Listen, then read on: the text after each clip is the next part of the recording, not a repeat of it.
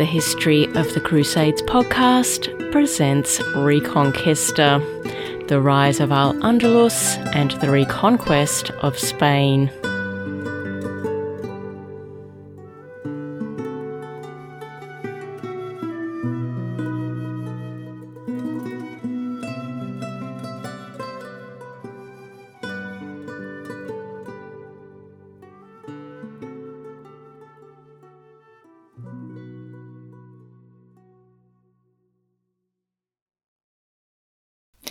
Episode 33, King Fernando I of Leon and Castile, Part 1. Hello again. Last time we examined the rise of the Taifas, the regional kingdoms which emerged following the decline of the Caliphate. You might be wondering at this stage whether any of the rulers of the Christian states in the Iberian Peninsula were thinking of taking advantage of the decline of the Caliphate to make a move on any of the Taifas. And here is where we welcome back to the stage the current king of Leon and Castile, Fernando. Now, you might recall that of all of his sons, Sancho the Great of Navarre likely believed his son Fernando to be the one most likely to succeed. If he had believed this, he would have been exactly right. Sancho the Great didn't give Fernando any advantage to secure any future success. In fact, if anything, Fernando was given the raw end of the deal following his father's death. While his eldest brother Garcia inherited the now mighty Kingdom of Navarre, all Fernando was given was the region of Castile, which was not even a kingdom. It was merely a county, full of castles, with few towns, and populated by people who didn't enjoy being told what to do. But Fernando made the most of his inheritance. He married Sancha, the sister of King Vermudo III of Leon, and after defeating King Vermudo in battle in the year 1037, Fernando claimed the Kingdom of Leon in his wife's name, and was crowned as King Fernando I at the cathedral in Leon in the year 1039. So, only 4 years after the death of his father Sancho the Great, Fernando has managed to become king of most of the Christian north, a region stretching from Galicia across Leon and Castile. His main rival is now his brother Garcia, the King of Navarre, who has been raising his eyebrows at his younger brother's rapid expansion across the north. For the next couple of years, Fernando's main focus will be on his brother, the King of Navarre, so he won't be taking advantage of the rise of the Taifas to expand his territory southwards, as to do so may well open opportunities for the Kingdom of Navarre to begin pushing its territory into Castile. But that doesn't mean that Fernando will be staying out of the politics of the Taifas. On the contrary, he will leverage the emerging conflict between the Taifas to his advantage. Now, do you remember in the last episode when I stated that at the time of the establishment of the Taifas, most people in Al-Andalus still thought of themselves as Andalusis first, then as a resident of a particular Taifa second? Well, that idea of a unifying nationalism stretching across the Muslim regions in the peninsula is beginning to break down, and conflict is starting to emerge between the Taifas. In the year 1038, 1 year before Fernando's ascension to the throne of Leon, the king of the Taifa of Toledo was preparing an army to march on the Taifa of Zaragoza to teach it a lesson. Why did Zaragoza need to be taught a lesson? Well, because Zaragoza had been ruled by a relative of the King of Toledo, but that particular king of Zaragoza had just been assassinated, and a man called Abdallah was now calling himself the King of Zaragoza. The King of Toledo, therefore, had decided to avenge the death of his kinsman and perhaps seize some territory for Toledo by marching on Zaragoza. But he wanted to ensure that he had the best chance of succeeding, and in order to give himself the best chance of succeeding, he needed to field as large an army as possible. Prior to the fall of the Caliphate, the Christian North had frequently supplied troops to various rulers in Al-Andalus, so the King of Toledo decided to continue this tradition. Young Count Fernando of Castile had recently defeated King Vermudo of Leon in battle, and looked like he had the troops and the military skills which the King of Toledo required, so the King of Toledo wrote to him requesting military assistance. To say that the message he received back from the young Count of Castile was not what he was expecting was an understatement. It was inflammatory, it was belligerent, and it shocked the King of Toledo to his core. What did the message from Fernando to the King of Toledo say? Well, it stated, and I quote, "We demand our land, which a long time ago you conquered, and which you have inhabited for as long as has been ordained by God. Now he has given us victory over you on account of your wickedness. Depart to your own shores of northern Africa and give our land to us. For there is no good in your living with us any longer, nor will we turn away from you until God has judged between you and us." End quote. Now, this statement is rather important, as it has been viewed as being possibly the earliest expression of the Reconquista, the idea that Christianity ought to reclaim the Muslim part of the Iberian Peninsula. So let's break it down a little. To start with, what does it say? Basically, Fernando is saying here, okay, so you've asked me to come over to assist you to defeat the King of Zaragoza. Well, my response is, give me Toledo. Your land is rightfully ours, so run back to northern Africa and give the Christians back the land which you have claimed as yours. Clearly, that's an extremely hostile statement. In his book Kingdoms of Faith, Brian Catlos maintains that this isn't actually what it appears to be.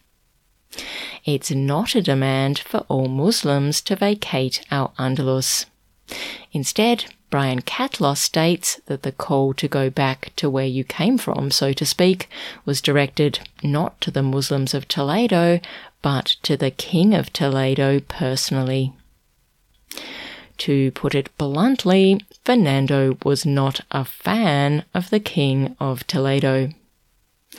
He knew that the King of Toledo claimed descent from northern Africa, and that he had been living lavishly and decadently as the king of his Taifa. So Fernando was telling the King of Toledo personally that no, he wasn't going to send the armies of Castile to his assistance. Instead, the King of Toledo could clear all the way back off to northern Africa and let the Christian rulers back to rule over what was once a Christian land. To back up his claim, Brian Catlos states that in the future, Christian rulers who conquered territory in Al-Andalus would go to great lengths to tempt the Muslim people living in the conquered territory to remain where they were, living as Muslims under Christian rule.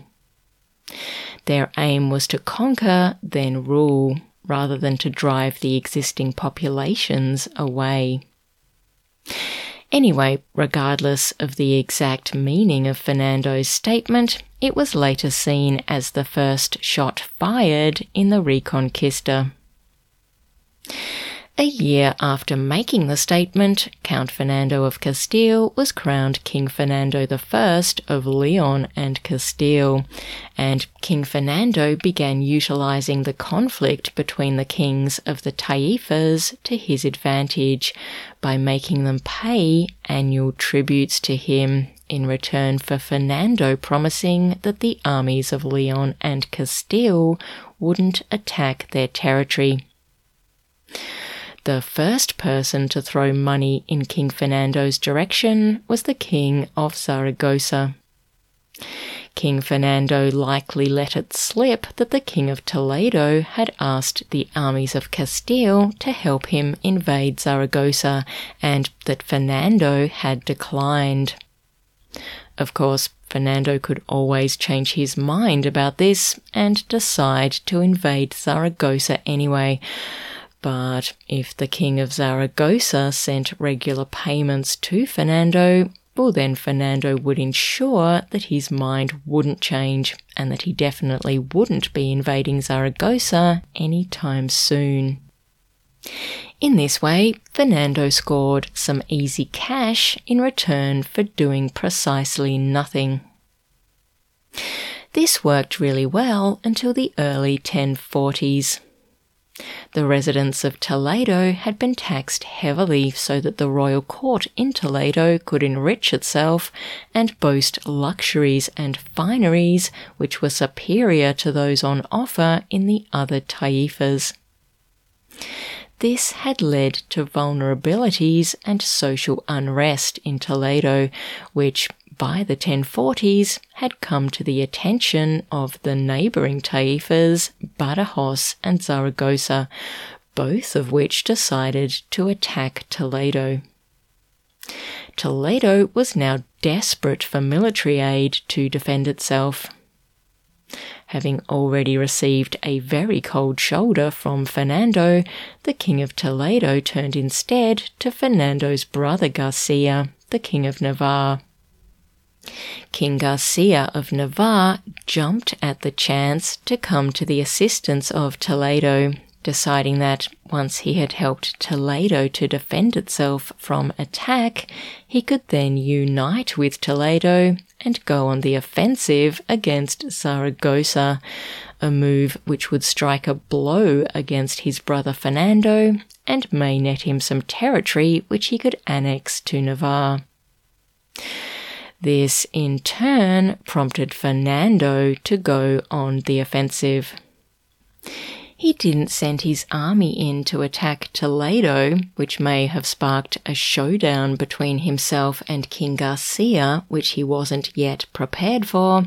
Instead, he instigated a number of raiding missions into Toledo, with small bands of fighters entering the territory of Toledo and making off with whatever they could find: property, livestock, harvests, and prisoners. As Brian Catlos points out, these raids served a dual purpose.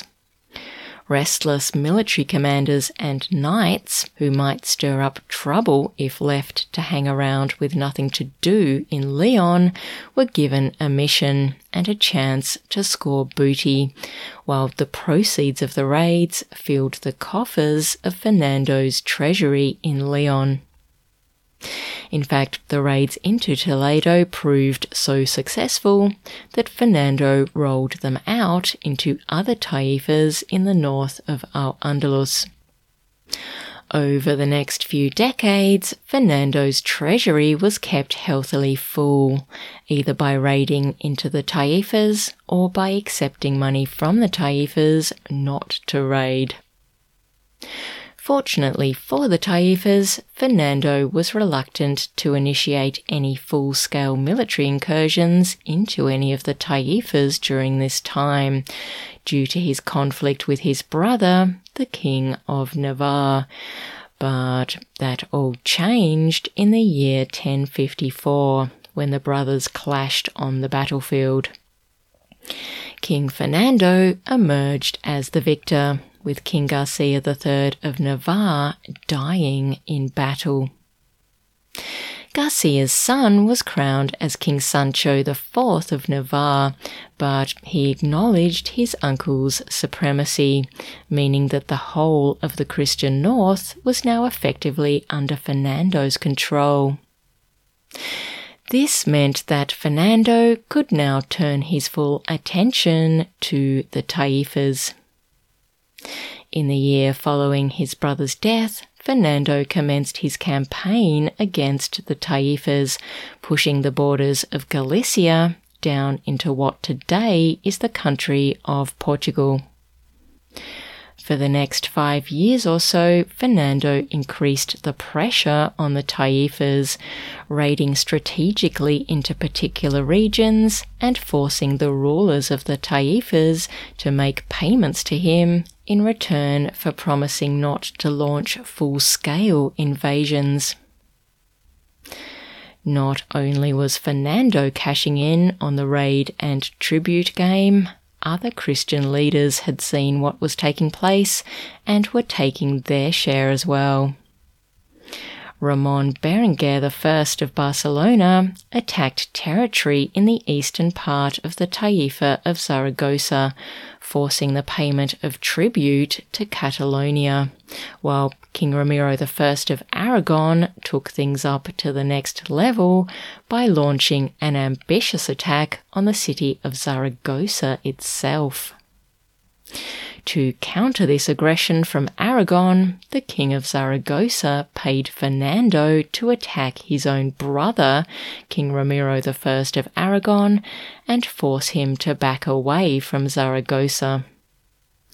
Proving that money at this stage of the game trumped both blood ties and religion, Fernando did exactly that, attacking Ramiro's forces at a town which was on the Muslim side of the border between Aragon and Zaragoza.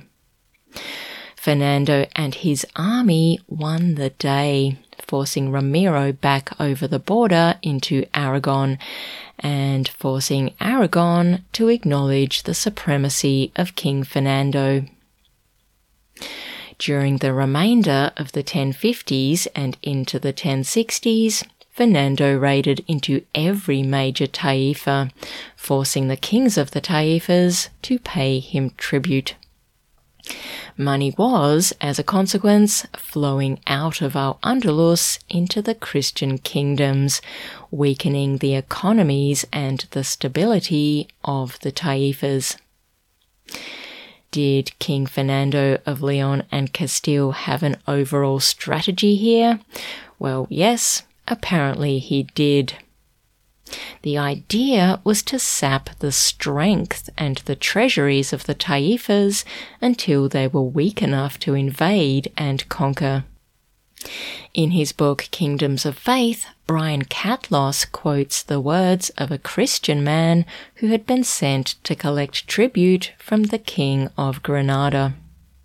The King of Granada apparently asked the envoy what the whole idea was behind the constant raids and the collection of tributes. The reply given to the king made complete sense, and the king wrote it down.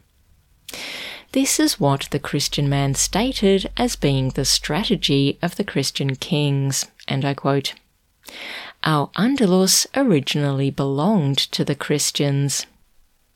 They were defeated by the Arabs and driven to the most inhospitable region, Galicia. Now that they are strong and capable, the Christians desire to recover what they have lost by force. This can only be achieved by weakness and encroachment. In the long run, when Al-Andalus has neither men nor money, we will be able to recover it without any difficulty." End quote. Fortunately for the Christians, their action of slowly draining the taifas of money and men will eventually collide with a major event in the history of Christendom, the calling of the First Crusade. Join me next time as we continue our look into the reign of King Fernando I of Leon and Castile. Until next time, bye for now.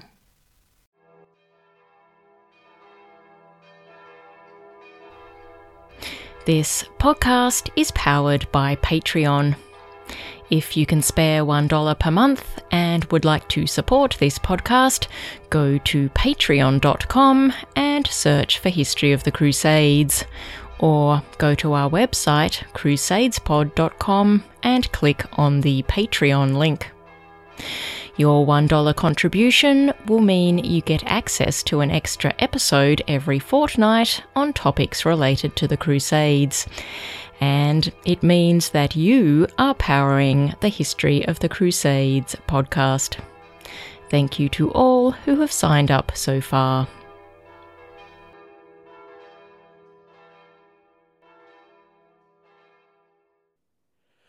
Sanctus, Sanctus, Sanctus.